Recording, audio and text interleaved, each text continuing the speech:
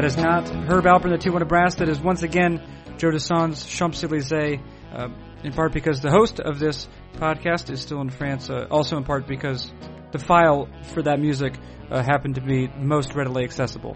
But I continue. I'm Carson Sestouli. This is Fangraphs Audio. My guest on this edition of Fangraphs Audio, making his weekly appearance, is the managing editor of Fangraphs, Dave Cameron. Is his name, continues to be his name. And as Dave Cameron does every week, today Dave Cameron analyzes all baseball, incredibly time-sensitive material, or not entirely time-sensitive, but some time-sensitive material in what follows. On Monday, of course, the Texas Rangers play host to the Tampa Bay Rays in a play-in game for the wild card play-in game. We discussed that to some degree. We also discussed what the game after that might look like, which is the actual wild card play-in game scheduled for Wednesday between the winner of Tampa Bay and Texas game versus the Cleveland Indians. We look at that. We look also at the Reds and that other team there you got there, the Pittsburgh Pirates in the National League wild card play-in game as well. But of course, when you have Dave Cameron on the ones and twos, so far as baseball analysis is concerned, you can't just reduce it to mere topics. One needs to bear full witness to Dave Cameron in his glories. Let's do that right now. It is Fangraphs Audio. It features managing editor of Fangraphs, Dave Cameron, and it begins right now.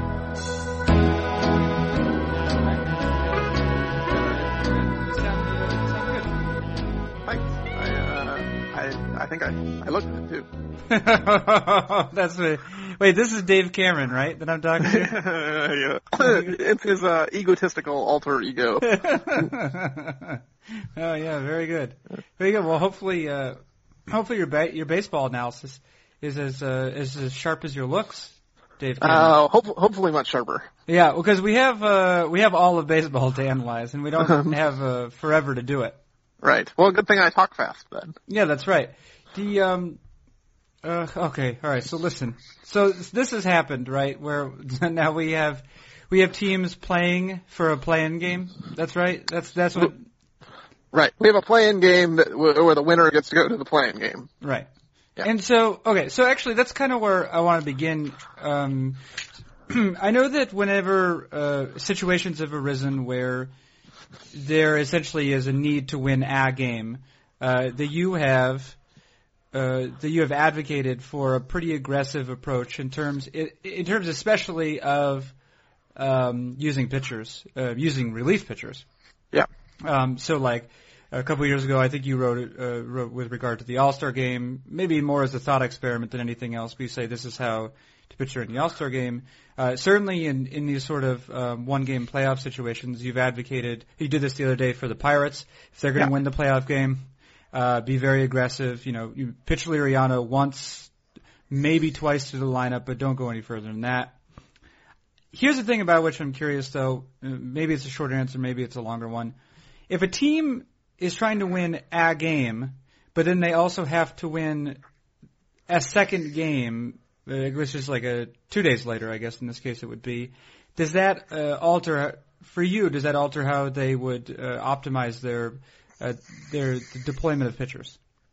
I think, actually, given the current schedule and what the American League teams, this answer might be different if it was two National League teams in the play-in game, but given the American League schedule where there's the play-in game today and then the second play-in game on Wednesday, and then the ALDS starts on Friday, I think it actually encourages this, right? So like if the Tampa Bay Rays tonight ride David Price for 115 pitches and 7 innings, he's not available to pitch again until Saturday, which is game 2 of the ALDS. If they ride him for 40 pitches or 45 pitches or something, some abbreviated outing, and then hand it over to their bullpen, and, their bullpen's not as good as Pittsburgh, so maybe this isn't quite as good a plan, and David Price is a pretty good pitcher, but if they rode him for 40 or 45, you could theoretically have David Price start game 1 of the ALDS on Friday, or maybe even be available out of the bullpen in the wild card game on Wednesday, to where if you're going to try to have 2 win or go home games, I think you want your best shot at winning those games, and you'll deal with kind of the long-term ramifications later.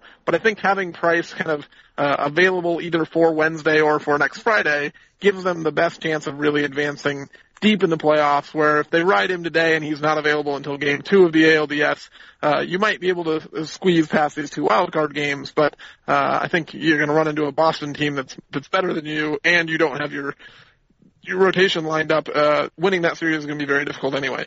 Okay, so I would assume, just because Tampa Bay tends to be rather progressive, generally speaking, that they'd be disposed to doing this anyway, but has there been any indication in practice that Tampa Bay, in games like this, or games where elimination is a possibility, where Joe Maddon would be more aggressive in that way?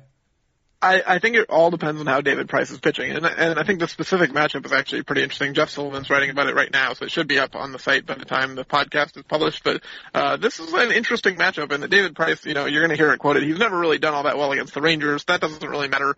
It's not like Laundry owns David Price. But this specific Rangers team, full of right-handed hitters. Their best hitter, Adrian Beltre, is a right-handed hitter. They've activated Nelson Cruz, a right-handed hitter, for this game. Jeff Baker hit left-handed pitching really well this year. Their best left-handed hitters are Mitch Moreland and David Murphy and Leonis Martin. They're not very good. So I think there's some motivation for the Rays to get their right-on-right specialists into the game fairly early to neutralize the likes of Beltre. And if the Rangers left-handed hitters like A.J. Pierzynski can beat them, more power to them. But I think, if I'm Joe Maddon, I'm probably looking forward to throwing an army of right-handers at this Rangers lineup, which is not very good from the left side. Okay, wait, a couple, we're going to do some nesting here in terms of tangents. Nelson Cruz, you mentioned that he was activated for today's game. He was serving a suspension. Yeah. Now, was he serving a suspension? The number of games was it the exact number of games that would have taken him through game 162? I believe his suspension ended yesterday. Okay. All right. Johnny Peralta's ended Friday, so it could have been that they gave him an extra few days, but it ended very recently. Now, is Johnny Peralta back with the Detroit Tigers? He is, and he actually has spent a little bit of time playing the outfield because they now have Jose Iglesias, and so they want to get Johnny Peralta in the lineup, and they're having him play a position he's never played before, which seems like it might be an experiment in failure. And well, it could be amusing. I guess actually this is something that seems to happen in the playoffs, is that all of a sudden coaches do tend to, in some ways, to take especially it could be where they just have one game left that they absolutely have to win. They do tend to find optimal strategies at those points where winning is an absolute necessity. Yeah, I mean, I think there are things that they do over the course of 162 games that aren't about maximizing that day's chance of winning. It's about keeping their roster kind of sane for the rest of the year, right? And I think this is where the idea of a starting rotation comes from, is you can't bullpen your way through an entire season without just everyone's arms falling off. Same kind of thing where you say, okay, maybe in one game that doesn't mean a ton in the regular season, I don't want to take the risk of embarrassing my shortstop by putting him in the outfield, having him do something that, he might end up on SportsCenter and it might demean him. But, when the payoff in the World Series is maybe Johnny Peralta doesn't have any balls hit his way and he hits a game-winning home run, then you look like a genius and you've saved your season. So I think the stakes are raised and managers are willing to take a little bit more risks in October. Okay, right. And then another thing that I'm curious about is I was just before we started talking here, I looked just at David Price's splits this season via Baseball Reference in terms of his times to the lineup, right? Yeah.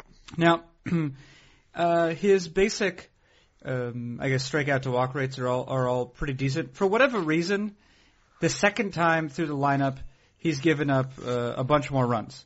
Yeah. This seems like it would have to be a random thing, especially compared to how the third time he's actually pitched better, but I also imagine that there's some selection bias there.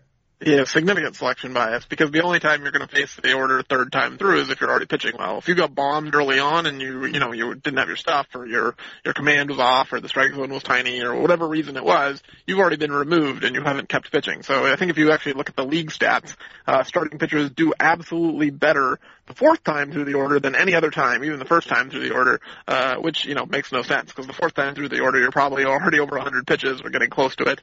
And basically what we're seeing there is, fourth time through the order, that's only Clayton Kershaw and Felix Hernandez and Justin Verlander. It's a very small sample of pitchers who are actually able to do that on a regular basis. Right. And so is there something that, there must be a sort of pitcher, right, who is more prone to blow-ups, right? I guess this is at a very rudimentary level. This is what the quality start is sort of meant to measure. If you have, if your pitcher who has a high-ish ERA, but you also have a high percentage of quality starts relative to how many starts you've made, then maybe you're a pitcher who allows kind of the same number of runs per game. Are there pitchers who are more prone to blow-ups, or have a greater variation start to start, and then other pitchers maybe who are more similar start to start in terms of results? Yeah, I think the pitchers that we tend to see that tend to be pretty inconsistent are pitch-to-contact pitchers, right? So these are the guys who just kind of throw the ball over the plate and say, please hit it, and I hope something good happens. And the variance on outcomes on balls in play is much, much larger than the variance on, trying to get strikeouts or trying to limit walks or trying to, get ground balls and limit home runs. So what we see is, like a pitch-to-contact guy, on certain days when he's facing a bad offense or he has a generous strike zone from the umpire or things just happen to go his way and his defense plays really well behind him, can throw, 9 really good innings, maybe only strike out 2 or 3 guys, but, throw a complete game, look dominant, and you're like, man, that guy is fantastic. And then the next time out he's facing really good hitters and the wind's blowing out and the strike zone's small, and all of a sudden he gives up 5 home runs like Bronson Arroyo did on Sunday or Saturday. So I think those are the kinds of pitchers, and especially maybe pitch-to-contact pitchers who don't have pinpoint command where they're also going to walk some guys occasionally. That's really not a great combination. And I think those are the guys where, especially in an October game, I think, a lot of managers tend to say, well, I'm not going to remove a starting pitcher when he's doing well, but once you've removed him after he's not doing well, it's too late. And many times, and you're losing and you're not going to come back and win that game. So I think part of the reason to be aggressive in the postseason is that these blow-ups can really come out of nowhere where your pitcher can be rolling and then all of a sudden it's, walk, double, home run, and you're down 4-0. Right. Are you okay, Dave Cameron? Is there a car? Yeah, just, it's the trash thing rolling by again. Okay, all right. This will be a fixture to the podcast. These are outside podcasts. They come with ambient noise. Yeah, right. Yeah, that's free. It's free, free for people. We're not charging them extra for ambient noise.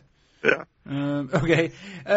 So we've discussed David Price. David Price is, of course, someone who has an impressive resume in terms of the major leagues. Martin Perez has pitched decently this year. We could say perhaps something not unlike average, at least in terms of his defense-independent numbers. Something better than that in terms of overall run prevention.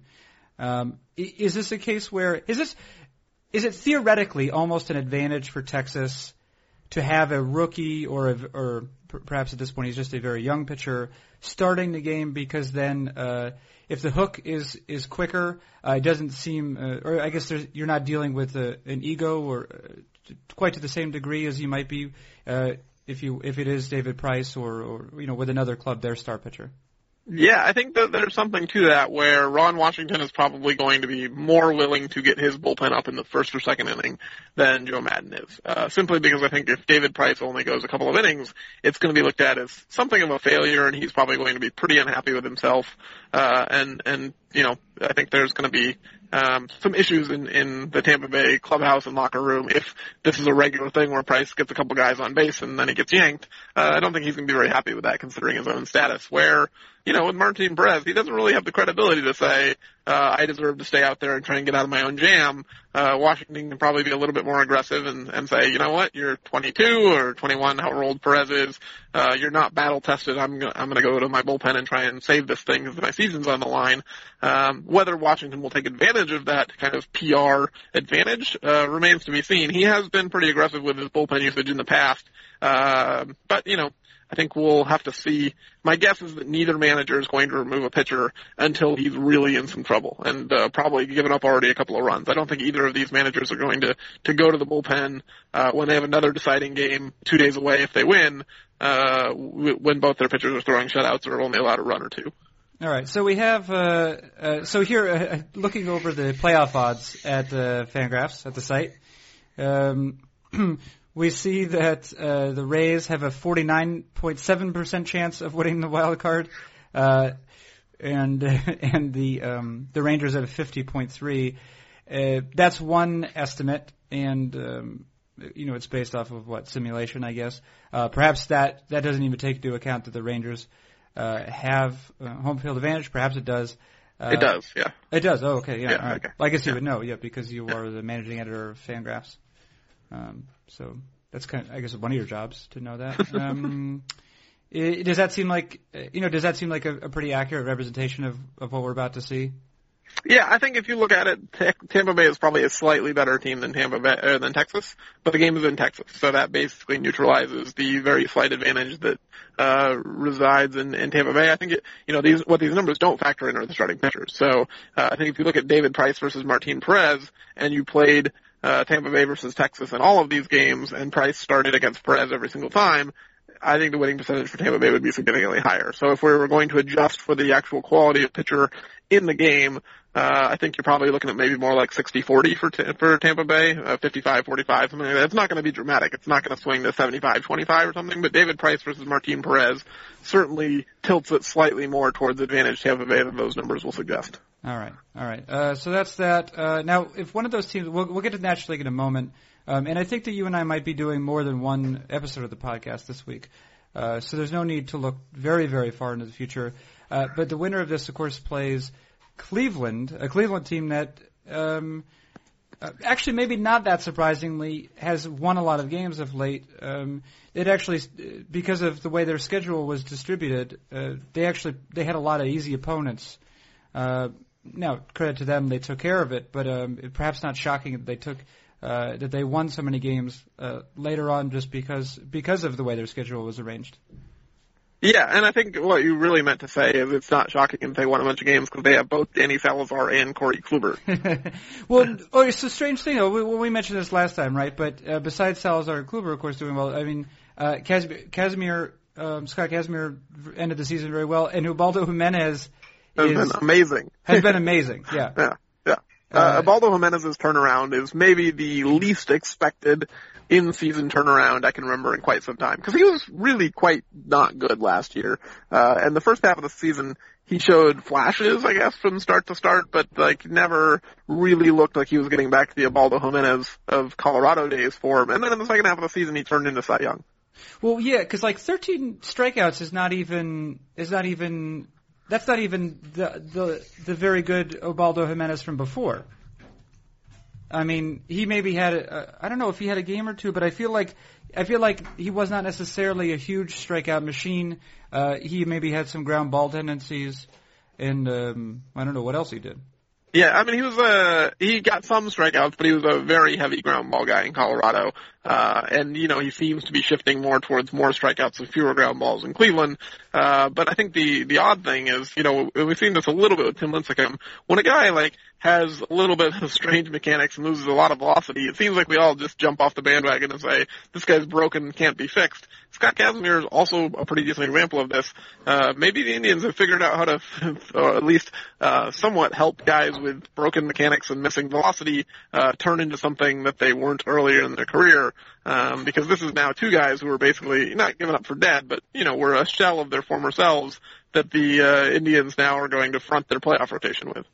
Right, and they do have Danny Salazar scheduled to start this game, but I assume that this is a situation not unlike. Well, first of all, if I could say, do you hear pots and pans in the background? I just did. Yeah, you just did. You just did. Yeah, that was. Is your wife about to attack you with a skillet? Yeah, that's true. There's going to be some physical assault going on. No, it's just the place where we live. I'm in the bedroom, but also the office and also the kitchen simultaneously. Yeah, right. You are in the room, right? Yeah, I'm in a room and the room. Yeah. Right. So this is a little bit perhaps like the Martin Perez situation for Cleveland, though.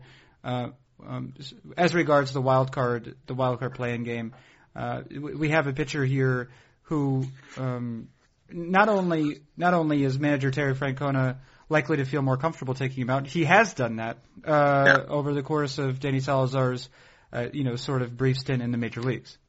Yeah, I think they were really working hard to limit his regular season workload, in that I think a lot of teams didn't really want to follow the Steven Strasburg shutdown model, right, where you didn't want to get to the postseason on the strength of your young pitching and then not have them in October. So I think the Indians have been very careful with Salazar because they don't want to have to pull him after 2 or 3 innings at every start in the playoffs. I think, if he's throwing well, they're going to let him go 5 or 6. I don't think they'll let him go 7 very often, especially in the postseason in a winner-take-all game. I think, 5 or 6 is probably the line for any non-Justin Verlander, Max Scherzer type of pitcher. But I do think that they'll let him go a little bit further while he's pitching well. Again, same caveat earlier applies, is you can be pitching well and fall apart pretty quickly. Right. And now here's an interesting question too, or something about which I'm genuinely curious, which is some of this other stuff I'm only curious for pretend's sake. Justin Masterson, how is the club? First of all, Justin Masterson was like the good pitcher on the team entering the season, and kind of for the beginning of the season, and now he hasn't been around for a bit. But he's back. He pitched in relief. He closed out that game. He didn't get the save, but he closed out Cleveland's last game of the season. How does the team plan on utilizing him? And again, is this a situation where maybe a talented pitcher whose role has been upset a little bit could ultimately be of some advantage to that club? Yeah, I think there's maybe not a bigger you can't predict baseball story this year than the fact that Justin Masterson's going to basically pitch in the bullpen for the Indians, and their starting pitching is their strength. Like if you put those two things together and say Justin Masterson is a reliever and the Indians starting pitching carried them to the playoffs, it doesn't make any sense 6 months ago, but that's kind of where we're at. I do think it's going to be interesting to see how they use Masterson in light of Chris Perez's terrible second half, and I mean atrocious. He's given up 7 home runs in 27 innings in the second half of the season. Opponents are slugging 600 off of him over the last couple of months, which not what you want in a closer. I think Chris Perez is. Yeah, it's not good. I think Chris Perez is, better than his more recent numbers, but he's never been a true, relief ace, dominating ninth inning guy. He's always had some command problems. He's never had huge strikeout numbers. He's basically survived through a low batting average on balls in play, and now lately he's getting torched. So I think, there's an opportunity there for Masterson to maybe take the ninth inning role and for Perez to be displaced as the closer if he blows a save early in the playoffs. But the Indians are probably better off if Masterson can go multiple innings, kind of bridge the gap, and then Perez gets these easy 3-run saves. But if you're Tito Francona and you've got a 1-run lead and you've got to choose between Justin Masterson and Chris Perez, I think you're going with Justin Masterson. Well, yeah, I mean, at a certain point, it's again, we sort of mentioned this earlier, like when your job begins to depend on it, or not necessarily a job, but the season, the season, and when the stakes are that high, managers will do crazy things. I mean, this happened last year with Jose Valverde, yeah. Oh yeah, so with Jose Valverde, what did Detroit do with him? So basically, he blew a save against New York in the first round of the playoffs, and they finally, after 6 months or a couple of years of watching him be pretty mediocre, they said, we're not going to trust you with 1-run lead in the ninth inning anymore. And they turned to a closer by committee with Phil Koch going against left-handers and Joaquin Benoit against right-handers, and they basically mixed and matched, and Valverde kind of just got displaced from their bullpen, and they got to the World Series that way. And I think, going into the postseason, they kind of knew Valverde was suspect, and it took one chance for him to blow it, and he lost his job. I think Perez is in a similar situation where, one bad outing, maybe not even a blown save, maybe just he puts a few guys on base and has to get lifted before someone else bails him out, and I don't think they're going to trust him with a closing job anymore. And we also saw did we see something similar to this last year with the Yankees, right, where they tried to ride the Raul Ibanez bandwagon all the way to through the playoffs? Yeah, I don't know how that's similar. I missed the segue. The sense that for some reason a coach can become enamored of one player's skills, whether justifiably or not, and perhaps deploy an entirely different batting lineup than you might have otherwise throughout the regular season. Yeah, I mean, there was certainly Raul Ibanez got some playing time that maybe wasn't deserved based on his historical performance, but I think there was a little bit of an underlying factor there in that Alex Rodriguez apparently had 9 holes in his hip that none of us knew, and so they didn't have a totally healthy roster at the time. But yeah, I mean, Joe Girardi certainly rode Raul Ibanez's hot hand after he had a couple big home runs in a way that you could argue he should not have done. Okay, all right. So there's good and bad to it. All right, so that's that. Any glaring omissions thus far? What we've considered? Well, I think if we're kind of only talking about the American League, then no, we've done a decent job. We've totally ignored the fact that the Pirates and Reds play tomorrow for a winner-take-all game. But I guess I'm getting there. Okay. Well, you asked if there's any omissions. We've skipped half the leagues. Yeah. Yeah. We skipped of all the leagues, we've skipped half of them. That's a good point. Well, let's address that. We have a situation where both of these teams, Pittsburgh and Cincinnati, have known, or I should say, all of these teams, if we want to keep going as far as that's concerned. Both these teams have known they're going to be in this game for, I guess, a couple weeks now, almost. They don't necessarily know where they were going to play it. It's been decided, of course, that it'll be played in Pittsburgh. But have they been? Looking at the pictures here, I see Johnny Cueto versus Francisco Liriano. Those sound basically like the team's two best pitches. You can make a case for Burnett for Pittsburgh, I suppose, and Homer Bailey perhaps for Cincinnati. But have these sort of been set up, I guess, as it were? Have they sort of planned to have these guys available to start this game?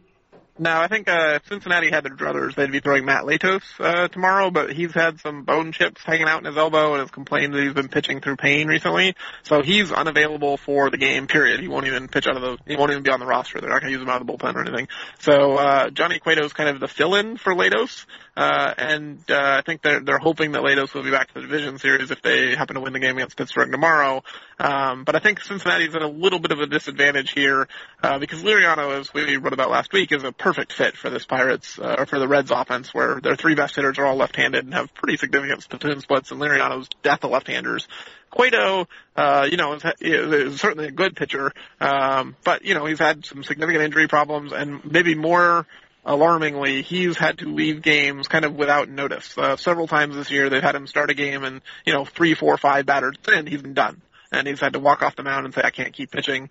So if you're starting Johnny Cueto, I think you basically have to have Homer Bailey or Mike Leake, probably Homer Bailey if it's a win or go home game, warming up in the bullpen, or maybe not throwing, but at least like stretched and ready to go on a minute's notice, where if Cueto has to ask out of the game, you've got a pretty good arm ready to come in. I think in the Reds case, they've got some uncertainty here where with the Pirates, they can basically plan for however many innings they want from Liriano and then go to their bullpen, where the Reds are kind of like Cueto until he just says he can't do it anymore, and then we'll patch it together. How many innings would you, if you are Dusty Baker? Well, no, not if you're Dusty Baker. If you're Dave Cameron, but you're just for some reason the manager of the Reds, how many innings are you willing to throw Aroldis Chapman in a game like this? I think I'm more so than innings, I'm looking for outs, right? So I think I would probably say, I want to get 5 outs probably from Aroldis Chapman. 6 if you're, depending on the matchups. I think 6 is probably pushing it, because I think you have to expect, they're going to give up some base runners. So if you're asking 6 outs, you're probably facing 8 or 9 base runners, or 8 or 9 batters faced. At 4 batters faced per outing, that's, 32, 35 pitches. That's a lot for any reliever. So I think I'm probably aiming more for 5 outs. 6, if absolutely necessary, and I don't trust anyone else in the bullpen, but probably more like 5. Okay, all right. Yeah, he just seems like a sort of, because obviously there's been talk of him in the past, about, questions about him becoming a starter, in fact. I guess at the same time, though, he's not stretched out, and therefore, there could be questions about his success after pitch X or whatever. Yeah, I think also what we saw is when he was getting stretched out in spring training, he was throwing like 91. Aroldis Chapman as like guy trying to sustain himself over longer outings threw 10 miles an hour slower than he does as a reliever who only has to throw 20, 25 pitches at a time. So, you might say, okay, well, Aroldis Chapman can go get me 15 outs if I need him to, but, it's probably not going to be anything like the Aroldis Chapman we're used to seeing in one-inning stints. Right. Now, you mentioned the lefty heaviness of the Cincinnati Reds. Those Chu, Votto, Bruce. I guess this is a thing that can happen, right? When it comes down to specific matchups, as you play all season to get into the playoffs or into a game like this, and then it happens that you face a team that has Francisco Liriano. Yeah, I think this is one of the reasons why teams try to build balanced lineups, and you see the Giants just re-signed Hunter Pence, and one of the reasons it's given for it is they needed right-handed power. There's not a lot of right-handed power available in free agency this winter. This is the kind of hitter that you kind of want to have on your team if you're facing Francisco Liriano in the playoffs, and it seems like for whatever reason right-handed power has gotten a little more scarce in the game over the last few years. So I think it's driving up the prices for guys like Pence because the Reds don't really have a guy in their lineup who scares Liriano. I mean, they're probably going to hit Brandon Phillips and Ryan Ludwig in some order between 2 and 4 to split up the lefties. But if you're Francisco Liriano, you're not really all that scared to see Ryan Ludwig in a playoff game. I mean, this is not a guy who's going to cause you to nibble and pitch around the corners. And even Todd Frazier, who's another option to maybe hit in one of those spots, not an amazingly great right-handed hitter. So yeah, I mean, for the Reds, I think this is a disadvantage for them, and one of the reasons why teams try not to build lineups that are heavily skewed toward either the left or right side. Now, referencing the playoff odds again, of course, this is a game being played in Pittsburgh. 52.8% precisely for Pittsburgh, 47.2% for Cincinnati. That's essentially home field advantage being accounted for, maybe a little bit less than home field advantage. Does this strike you as right? But of course, with the caveat that this does not take pitching matchups into account. Yeah, I think if you're going to take Liriano and Cueto into account, it probably slightly pushes it in the Pirates' favor. But again, I think this is very close. The Reds are a very good team. The Pirates have probably overachieved this year. And if you were going to say, which team that got to October is least likely to be able to sustain what they did in the regular season, Pittsburgh's probably at the top of that list. So I think this is basically a coin flip matchup. Both teams are very good. Both teams can win. I think it very likely is going to come down to which team's bullpen performs better. Jason Grilli and Mark Melancon and these guys were very good for a while. As of late, Grilli's had some problems since coming off the DL. Whether the Pirates bullpen can do what it did early in the season. Sorry, that's the school bus. More ambient noises. I think if the Pirates bullpen can do what it did earlier in the season, I would give them a significant advantage. The fact that their bullpen's been a little bit of a question mark lately, maybe evens things up. And of course, if you were to guess, do you think Billy Hamilton does or does not make an appearance in this game against Pittsburgh Pirates? If he doesn't, the Reds are doing something wrong. I know they're talking about how they're not sure he's going to be on the playoff roster. That's ridiculous. There's no way in a one-game playoff where you don't have to carry extra starting pitchers, and so you basically have free bench spots or bullpen spots, that you don't have room for a pinch runner who's, maybe the best pinch runner, the best base runner in baseball right now. If you can find 25 more valuable players than Billy Hamilton, you have the best team of all time. So he absolutely is going to be on the roster. He's absolutely going to appear, and he's absolutely going to try and steal a base. I think Billy, let's see, Jeff Sullivan, of course, Fangraphs writer, Jeff Sullivan's ratio of presently, I should say, the ratio of Billy Hamilton stolen bases to Jeff Sullivan articles about Billy Hamilton stealing bases, or at least attempting to steal bases, about maybe 4-1. Does that sound about right? There's a very high correlation between Billy Hamilton appearing in a game and Jeff Sullivan writing about him the next day. And, I think Jeff emailed me and was like, I'm conscious of the fact that I don't want to write about Billy Hamilton too much, but I have more things to write about him, and I told him to knock himself out, because I think people really like reading about Billy Hamilton. He's fun. Right, or people would like Jeff to knock himself out. That would also be a thing that we might do in a live blog. Do you see that ratio being preserved about 4-1 over the course of Hamilton's career, say? I would say it's unlikely. I think at some point there's going to be diminishing returns in which it does not any longer make sense to write about every Billy Hamilton stolen base. We haven't reached that point yet, though. Okay, and then what is just one last question for you. Where is your preemptive outrage at right now in terms of, say, 0 to 10, your preemptive outrage about Mike Trout probably not winning the MVP award? 1. I mean, I basically, I was going to say blew my load, but that would not be a family-friendly podcast term. I extolled all my anger last year. It wasn't even anger. I said everything I had to say about the MVP last year. This year it's inevitable that Cabrera's going to win again. I do not think that is the right decision. At the same time, there are a lot of things in life that I can't control that I do not think are the right thing that I do not get angry about. This has become one of those. All right. Hey, this has been a remarkably dense edition of the podcast.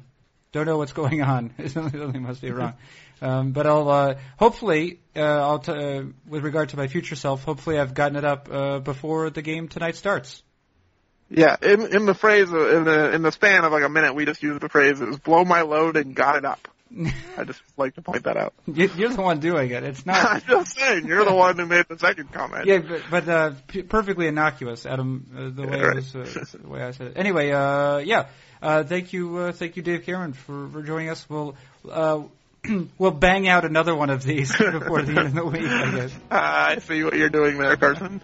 That's what she said. Anyway, that's thank you, Dave Cameron. Just say thanks and be done with it.